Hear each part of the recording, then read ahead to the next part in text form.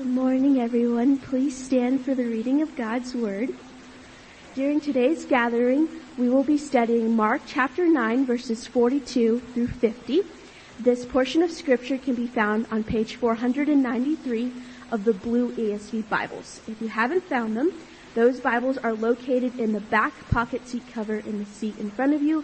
And as always, those Bibles are available for you to take home if you do not already have one. Once again, we'll be reading Mark chapter 9, verses 42 through 50. Hear the word of the Lord. Whoever causes one of these little ones who believe in me to sin, it would be better for him if a great millstone were hung around his neck and he were thrown into the sea. And if your hand causes you to sin, cut it off. It is better for you to enter life crippled than with two hands to go to hell, to the unquenchable fire. And if your foot causes you to sin, cut it off. It is better for you to enter life lame than with 2 feet to be thrown into hell. And if your eye causes you to sin, tear it out. It is better for you to enter the kingdom of God with 1 eye than with 2 eyes to be thrown into hell, where their worm does not die and the fire is not quenched. For everyone will be salted with fire. Salt is good, but if the salt has lost its saltiness, how will you make it salty again? Have salt in yourselves and be at peace with one another. Thus says God's word.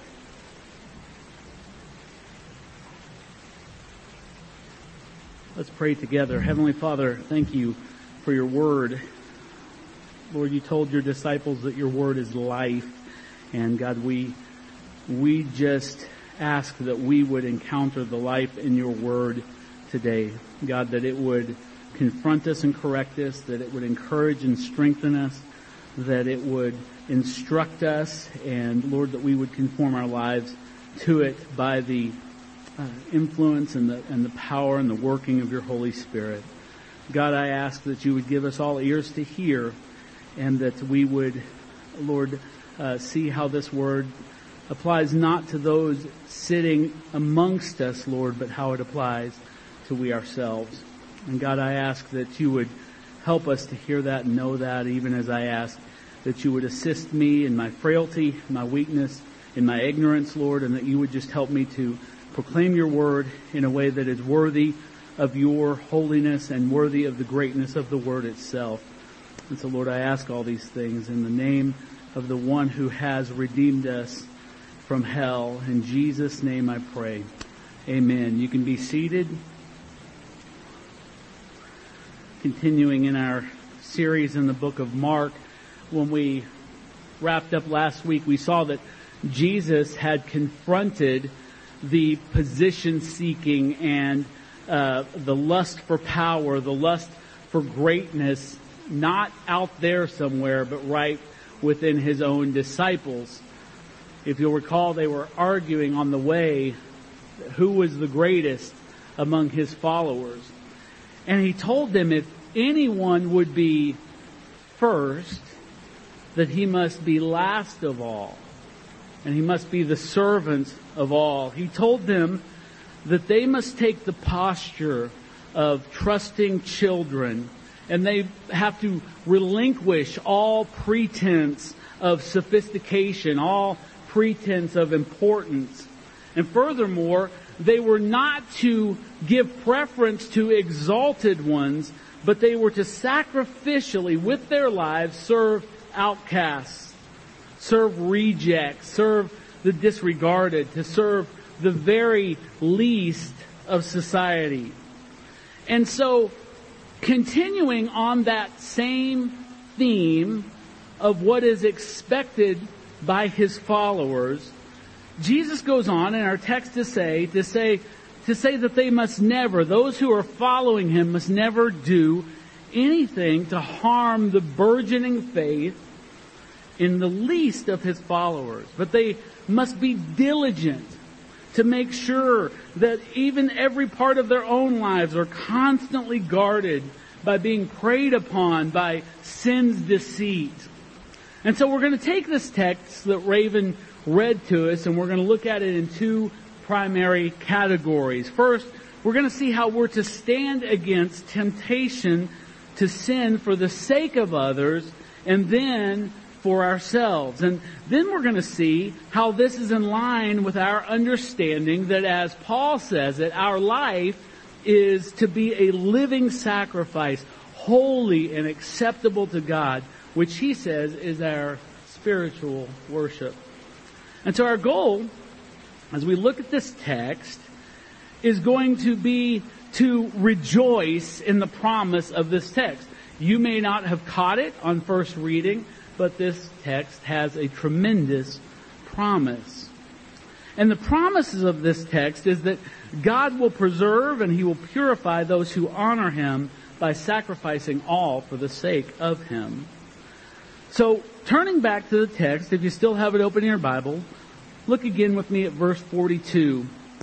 Jesus says, "Whoever causes one of these little ones who believe in me to sin, it would be better for him if a great millstone were hung around his neck and he were thrown into the sea." Now, at first glance, when you read that, and you may have even heard this verse interpreted in this way, it would be easy to assume that this verse is simply a prohibition on the mistreatment or the sinful enticement of little children. Now, clearly, let me be very clear about this, to abuse or to mistreat or to lead a little child into sin is a grievous transgression of God's law. And even in our civil laws in Lubbock, in the state of Texas, in the United States, we recognize that a crime is more heinous when it's perpetrated against a little child. And it's a good thing that we feel that way. Amen?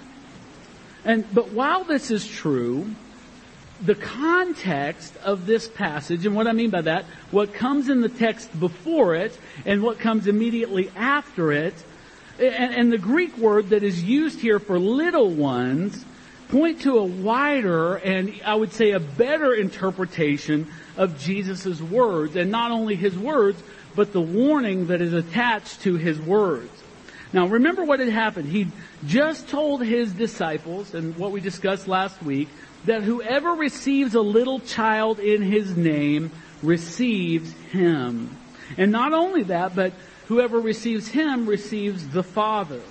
And we saw, as we discussed that, we saw he wasn't only talking about actual little children, although certainly they're included, but about all who were not highly regarded by the world, whether they're young, whether they're poor, whether they're ignorant, whether they're just despised in some despised class of society. Jesus said that our attention, our heart, and even the way we model our lives should be turned towards people like that, not towards the ones that we consider great, the celebrities and the kings and emperors of this life, but towards the lowest.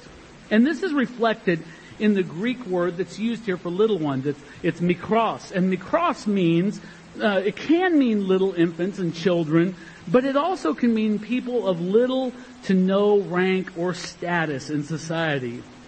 And so, what is Jesus saying in this passage? He's saying that if through your own approval of immorality, if through your own inattention to Scripture, if you tend to shrug off the commands and the demands of Scripture, and if by doing so you lead someone of weak or immature faith into unbelief or into transgression of God's law, whether it's a child or a new believer, Christ says that you will be held accountable not only for your own sin in doing so, but for their sin as well. Jesus says those who lead others to sin would be smart to rather desire to have a millstone tied to their neck and to be thrown into the sea than to suffer what he has in store for them. Now, you may not be familiar with the idea of a millstone. A millstone was one of two stones, actually. They're large round stones, and those who harvested grains and corn would place that grain and corn in between the two stones, and they would turn the upper stone over the lower one, which was stationary, to grind up that grain to where it was usable as flour or whatever. And these were not small stones. We have examples in museums of millstones from this area, this era rather, that weigh about 1.5 tons. This is not a small thing. And they were so heavy they had to be rotated by teams of livestock. Now, I said all that to ask you this question. Can you imagine trying to breaststroke with one of those things around your neck? I can't imagine a more terrible fate than to slowly sink to the bottom of the ocean, drowning with a millstone around your neck. But what Jesus is saying to us here, and it is a hard saying of Jesus, but we can't just read past it. He's saying that what is coming to those who cause his little ones to sin will be something much, much worse. This recalls what he said in the Sermon on the Mount. Matthew 5:19, therefore, whoever relaxes one of the least of these commandments and teaches others to do the same will be called the least in the kingdom of heaven. But whoever does them and teaches them will be called great in the kingdom of heaven. Now, with this stern warning from Jesus, this vivid imagery of judgment, think for a moment, if you will, of what awaits every pastor of a progressive church in America who has elevated human wisdom while they denigrate the living Word of God. Imagine what awaits the purveyors of the prosperity gospel who portray godliness as nothing more than a means to financial gain in this life. Think about parents who drag their kids to church week in and week out, yet live only a hypocritical life contrary to Christ every week in their homes. How can such people, under the light of such a warning, possibly stand before a holy God? Now, it's easy to look at progressive churches, prosperity gospel, and hypocritical parents. And while those types of people are certainly in danger of knowing God's wrath, if we turn and return to the context of this passage, we find that Jesus had probably a more narrow and specific group in mind when he uttered this somber warning. Who is his audience? It was his own disciples that he was talking to. He wasn't saying, look out there to the categories that I mentioned. It was his own disciples. Why? Because they concerned themselves with personal greatness. They even were arguing among themselves. Who was the best? And let me just tell you this morning, please listen to me. Anytime we want people to look to us instead of to Jesus, we will always lead them in the wrong direction. We will always lead them away from Christ and towards sin if we become the focal point. And Jesus was showing these men the risk of making themselves the goal. As I said last week, they didn't have to worry about who the greatest because Jesus was the greatest. And so if we point to Jesus, we always know we got it right. Amen? And so from the context of this passage, we all have great reason to examine ourselves. We can't just assign it to some group that we see to be in error outside of us. We have great reason to examine ourselves. The question you must ask yourself this morning, does your life consistently present to others the glory of Jesus? Or do you try to display something in yourself as having glory? Church, our cry has to be the exact same cry that John the Baptist uttered. He must increase, but I must decrease. May it always be so here at Northridge Life Church. Now, further examining Jesus' words in the Bible, the sea, Jesus talks about being tossed into the sea. It often represents the depths of evil, the depths of death, the depths of chaos. And think about Jonah when he rejects God's command to go to Nineveh. Where did he wind up? Right in the sea. Isaiah chapter 57 verse 20 says, "But the wicked are like the tossing sea, for it cannot be quiet, and its waters toss up mire and dirt."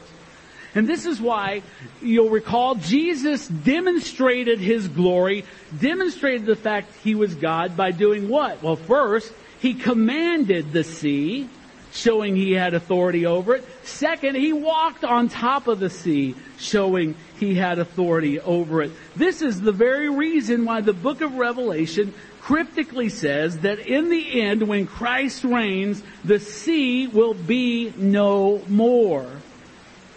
Therefore, when Jesus spoke to His disciples and saying, "Those who cause little ones to sin will be cast into the sea," He wasn't speaking of the Mediterranean Sea, which would have been the sea that these people would have thought of. He was talking about hell. And this becomes really clear, abundantly clear, when He switches from speaking about our influence on other people, on His little ones, to talking about the ways in which we jeopardize ourselves with sin. Let's read it again, verse 43. "And if your hand causes you to sin, cut it off.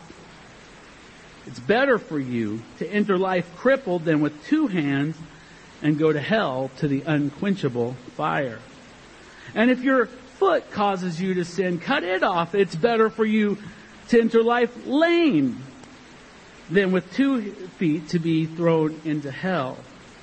And if your eye causes you to sin, tear it out. It's better for you to enter the kingdom of God with 1 eye than with 2 eyes to be thrown into hell, where their worm does not die and the fire is not quenched." Jesus' emphatic counsel is for us to rid ourselves of anything that would imperil our escape from that most dreadful place. And that is a great reminder for us all. See, we think lightly of hell for one simple reason. Because we think lightly of the holiness of God.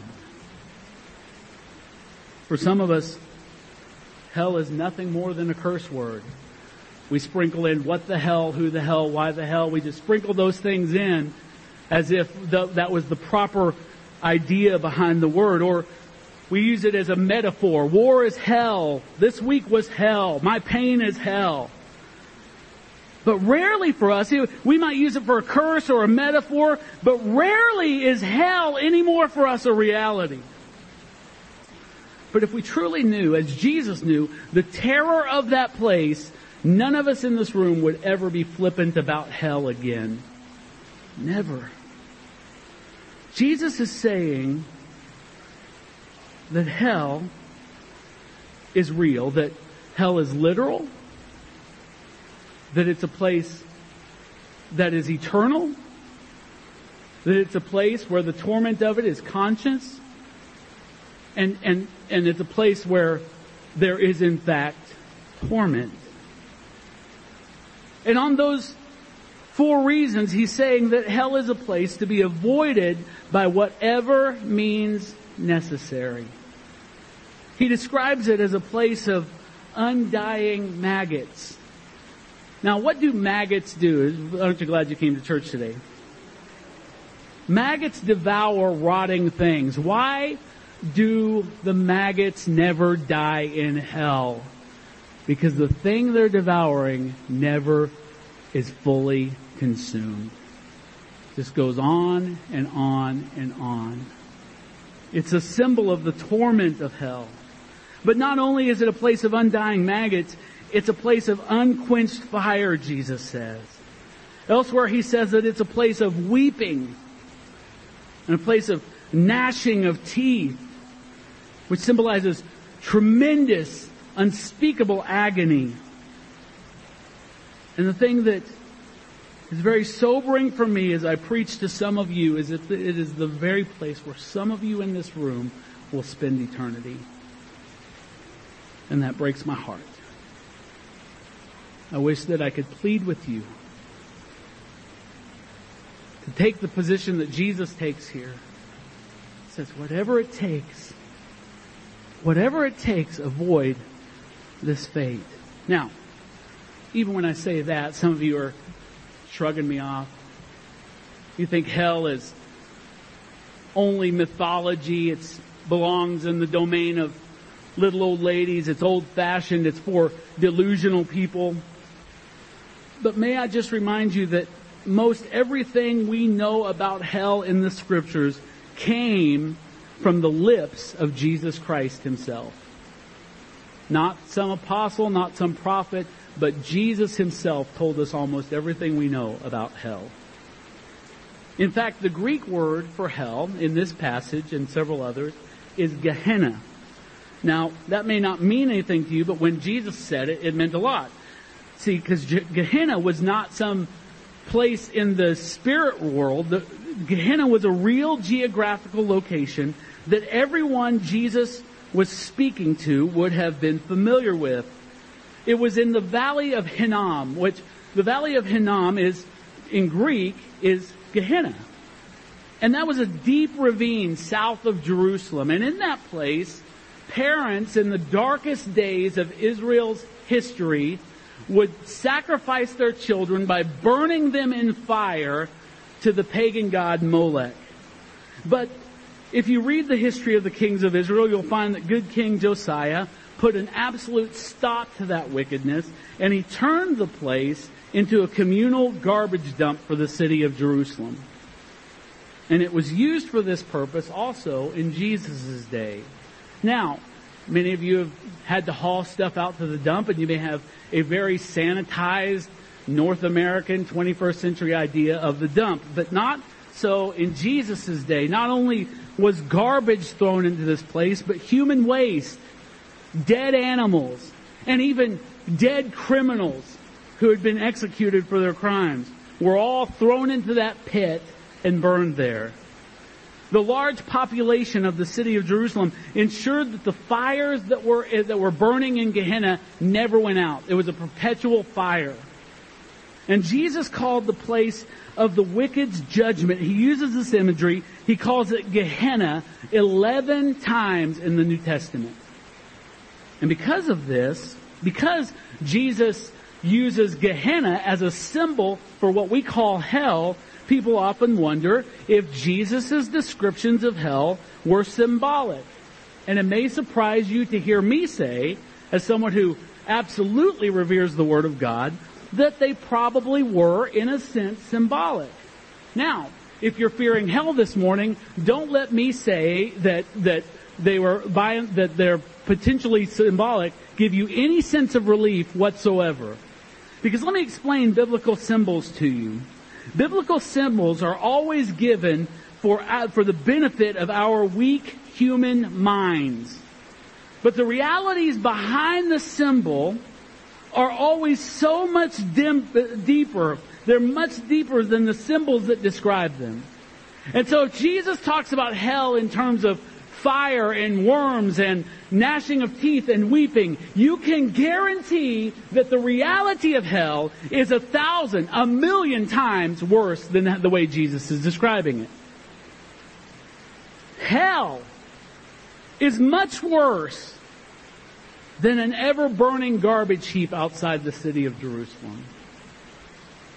Similarly, sometimes people casually describe hell as a separation from God. But see, that's not punishment. Because the wicked who are in hell right now they would love nothing more in all the world than to be separated eternally from the God that they hate. But that's not what the Bible teaches. Did you know that? Did you know that the Bible does never teach that hell is separation from God? David said in Psalm 139, if I make my bed in hell, you are there. The Bible teaches that hell involves the full, eternal, conscious presence of God. But it's experienced not like it is now in an outpouring of His love and grace, but in an outpouring of His wrath. Let me prove it to you from Scripture. This is inarguable. Revelation 14:10, talking about the wicked who will be cast into the lake of fire. And he says, He also will drink the wine of God's wrath, poured full strength into the cup of His anger, and he will be tormented with fire and sulfur in the presence of the holy angels and in the presence of the Lamb. Some of you have watched too many Tom and Jerry cartoons and you think there's a devil in red pajamas that's waiting to poke you in the rear end with a pitchfork once you go to hell.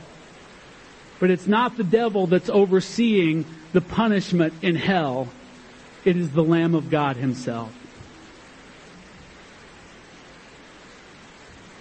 So knowing perfectly the terrors of the place I've tried weakly to describe, Jesus says it would be better to chop off your hand, to sever your foot, to pull out your eye, and enter life blind or crippled than to be thrown into hell with 2 hands, 2 eyes, 2 feet. He's saying in this verse to cast away whatever causes you to sin. Nothing is worth the eternal, just, and righteous torment of your soul. Now, clearly, Jesus is using overstatement here to illustrate a very real point. He's not stating that you should actually go mutilate your body. He's not saying that you should eliminate body parts. What he means is that there is nothing in this life that you can retain that is worth the loss of your soul. Nothing. Not a single thing. Not even the very parts of this body. No matter how precious those things may seem to you, is eternity in hell worth what is in your grasping fist? See, our hands in this verse represent the sinful things that we do. Our feet represent where we go to do those things. Our eyes represent what we're gazing at in our sinful desire. See, but the truth is, and Jesus has already told this, that sin doesn't originate in our hands, our feet, or our eyes. Jesus has told us already that sin proceeds from our heart. Remember, we read it a few weeks ago, Mark 7:21, for from within, out of the heart of man come evil thoughts, sexual immorality, theft, murder, adultery, coveting, wickedness, deceit, sensuality, envy, slander, pride, foolishness. All these things come from within, and they defile a person. So we don't need to sever hands or feet or pluck out eyes. What we really need is for the Holy Spirit Himself to extract our sinful, dead, deceitful, rock-hard hearts and give us new, living, holy, truthful, soft, and sensitive hearts. And this is what He promises to do through the gospel. This is how we have confidence, and the only way we have confidence that we will escape the flames of hell. It's when we repent and believe in Jesus, when we cease to have confidence in ourselves and our own goodness, that how we use our hands and where we go with our feet and what we look at with our eyes radically changes. Now, instead of doing all kinds of wickedness with our hands, we use our hands to cling to Jesus with hands of faith. We run to Jesus with feet shod with readiness given to us by the gospel of peace. We look upon Jesus in His holy word and we grow in faith. He redeems our hands. He redeems our feet. He redeems our eyes. And after teaching all this, Jesus says this: "For everyone will be salted with fire. Salt is good, but if the salt has lost its saltiness, how will you make it salty again? Have salt in yourselves and be at peace with one another." Now, in 2 verses, Jesus references salt 4 times. So if you're sitting there trying to look smart and you're wondering what this verse means, especially in the context of this text, you are not alone. Theologians have debated these words for the last 20 centuries. And there's different views concerning the meaning, the exact meaning of this passage, but for the sake of time, let me exploit my role as the pastor of this church and share with you the one that seems to me to be the most likely interpretation instead of muddying the waters with all the others. In order to understand this verse, it helps if we go back to a passage in the Old Testament the disciples would have been extremely familiar with. Leviticus 2:13 says this: "With all your offerings you shall offer salt." It was a commandment for every offering that was offered by the people of Israel that they should add salt to those sacrifices. And so what I think is happening here is that Christ's followers are being recognized by Jesus as living sacrifice. You'll remember that the Apostle Paul told us in Romans 12, "Present your bodies as a living sacrifice, holy and acceptable to God, which is your spiritual worship." While unbelievers would be wise if they could give up bodily appendages to avoid hell, they instead cling to passing earthly treasures that will all be removed from them when they cross the border of this fleeting life. Have you ever heard the saying, "You can't take it with you"? Well, that is in no way more true than with the lost, with the wicked. But in a very real sense, we Christians never avoid loss either. We too must suffer loss. But see, we don't cut things out of our life for fear of judgment. We do it. We suffer loss because of our love for Christ. See, Christ has already been to hell for us. He took our judgment on the cross. And so there's no need for us who believe in Him, who cling to Him, to face judgment. And so for us, looking instead to heavenly gains for all our earthly losses, we gladly sacrifice all of this passing stuff. Amen? So all people, whether they're saved or lost, will be salted with fire. But whereas the lost will be consumed by the fire of God's wrath, the elect will be preserved by the salt of His grace. Salt's a preservative. And everyone will be salted with fire. But that's not only that, they'll only be preserved by the salt of His grace, but they'll be purified by His sanctifying fire. Our preservation unto purity will be a pleasing aroma to the Lord, who will bring us out of the fire that we must experience like gold refined. Isn't that a great promise? It's a wonderful promise. If I were a different kind of preacher, I'd promise you're never going to have problems. Just trust in God. Everything will be just hunky-dory. But instead, I tell you, you will face fire. You will face trials. But if your faith is in Jesus Christ, you'll come out more beautiful, more precious than you ever could imagine. Practically, this means that hardship and pain and persecution are going to come. You will not successfully avoid it if you're a believer in Jesus. But hardship and pain and persecution will never result in the destruction of the believer because of God's persevering power. Not because of your tight grip on Him, but because of His tight grip on you. The wicked have no such hope. Many of them may have the appearance of prosperity, the appearance of peace in this life.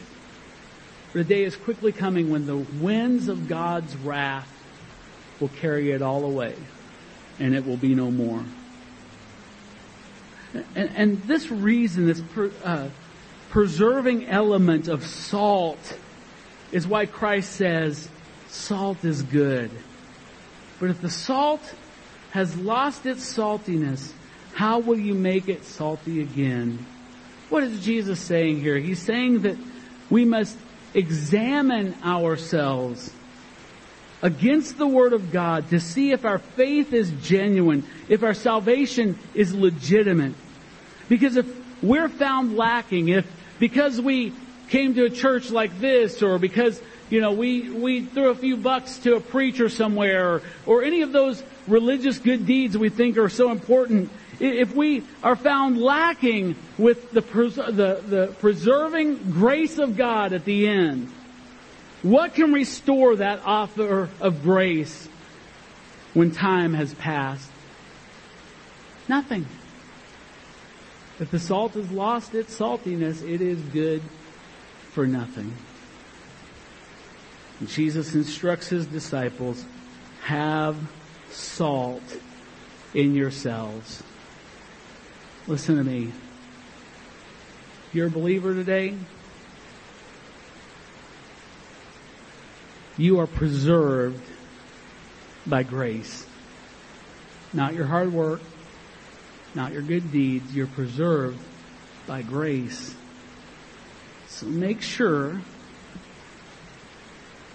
that according to the Word of God in truth, that you are covered, that you are anchored, that you are kept and preserved by nothing but God's grace. Put no trust in your religious thoughts, in your vainglorying, or your good works, because it is God alone who can both save you and preserve you.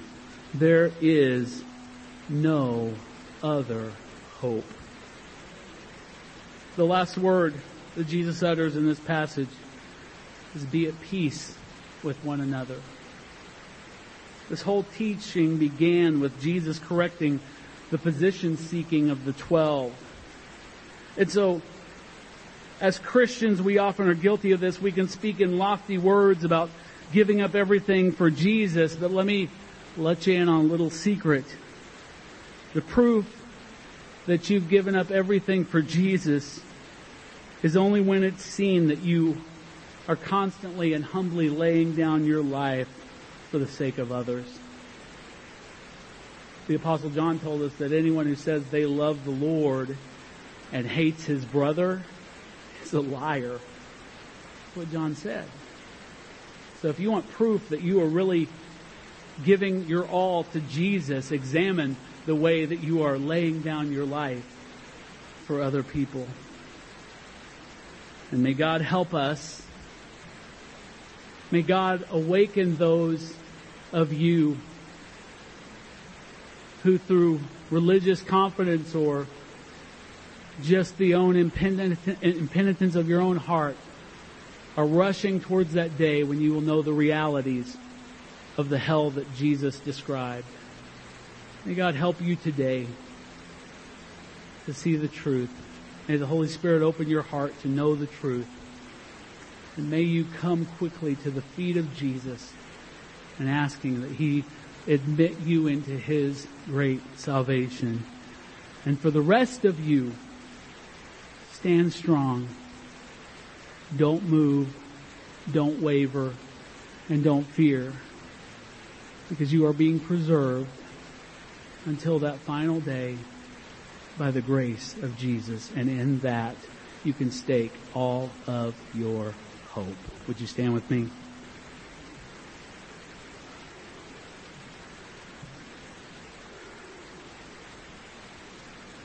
Heavenly Father, I thank you for your word. God, I wish that I had had permission from you to just skip over this text. God, I would always much rather speak of the glories of your eternal kingdom than the horrors of an eternal hell. But Lord, I pray that you would take the words that you uttered deliberately, intentionally, and on purpose, and that you would use them to, like a bloodhound finding his man, that you would use those words to find those who need to trust you this morning. God, that they would not delay, that they would spiritually cut off hands and feet and pluck out eyes and run to Jesus. That they could know real life, that they could be preserved by the salt of grace, purified by the sanctifying fires of God. And Lord, I pray that you would do your work in them today. In Jesus' name I pray. Amen.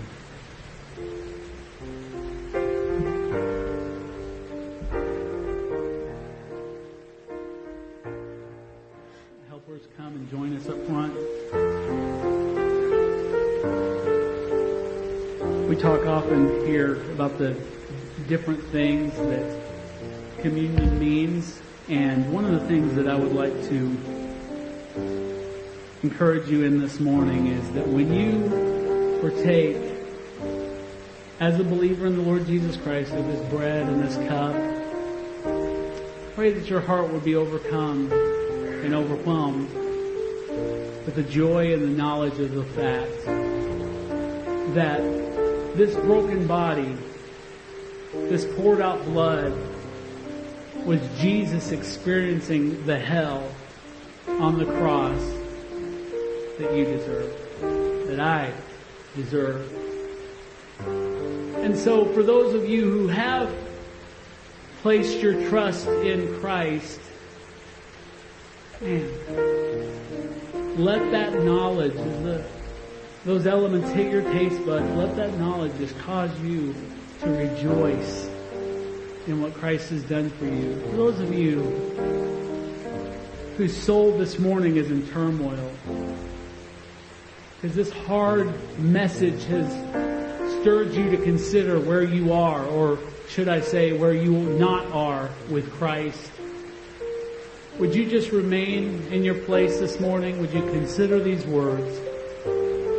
And more than anything, would you please make a beeline to me or to Gabriel or to Pastor David after the service, and let us share with you the joy of knowing and how you can know that Christ, through His gospel and the Holy Spirit by His power, has extracted your sinful heart and given you a brand new heart. So for the rest of you, on a Sunday morning when we preached about hell, I'm calling you to come celebrating, because you are preserved by the salt of God's grace. Amen. So if you would come receive the elements, take them back to your seat, and then we'll share them together in just a moment.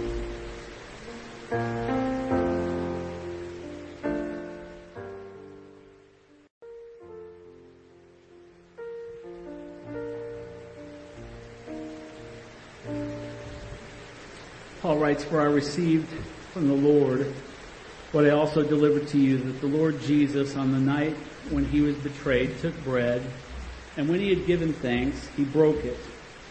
And he said, 'This is my body, which is for you. Do this in remembrance of me.'" Let's partake of the bread together. In the same way, also, he took the cup after supper, saying, "This cup is the new covenant in my blood. Do this as often as you drink it in remembrance of me. For as often as you eat this bread and drink this cup, you proclaim the Lord's death until he comes." Let's take the cup together. Now, for those that have been rescued from hell, let's give thanks to God. Father, we thank you for your great mercy, your undying love, the love that you showed to us in this very fact that while we were still sinners, Christ died for us. So Lord, I ask you to remind us of this truth. Cause us through an action of your Holy Spirit to be eternally grateful for this reality. And God, Give us the heart of worshipers always. In Jesus' name we pray. Amen. If you would place your hands in a receiving position, I want to pronounce this benediction over you from Luke chapter 12. I tell you, my friends, do not fear those who kill the body, and after that have nothing more they can do. But I'll warn you whom to fear. Fear him who after he is killed has authority to cast into hell. Yes, I tell you, fear him. Are not 5 sparrows sold for 2 pennies? And not one of them is forgotten before God. Why, even the hairs of your head are all numbered. Fear not. You are of more value than many sparrows. In the name of the Father, in the name of the Son, in the name of the Holy Spirit. Amen. You're dismissed.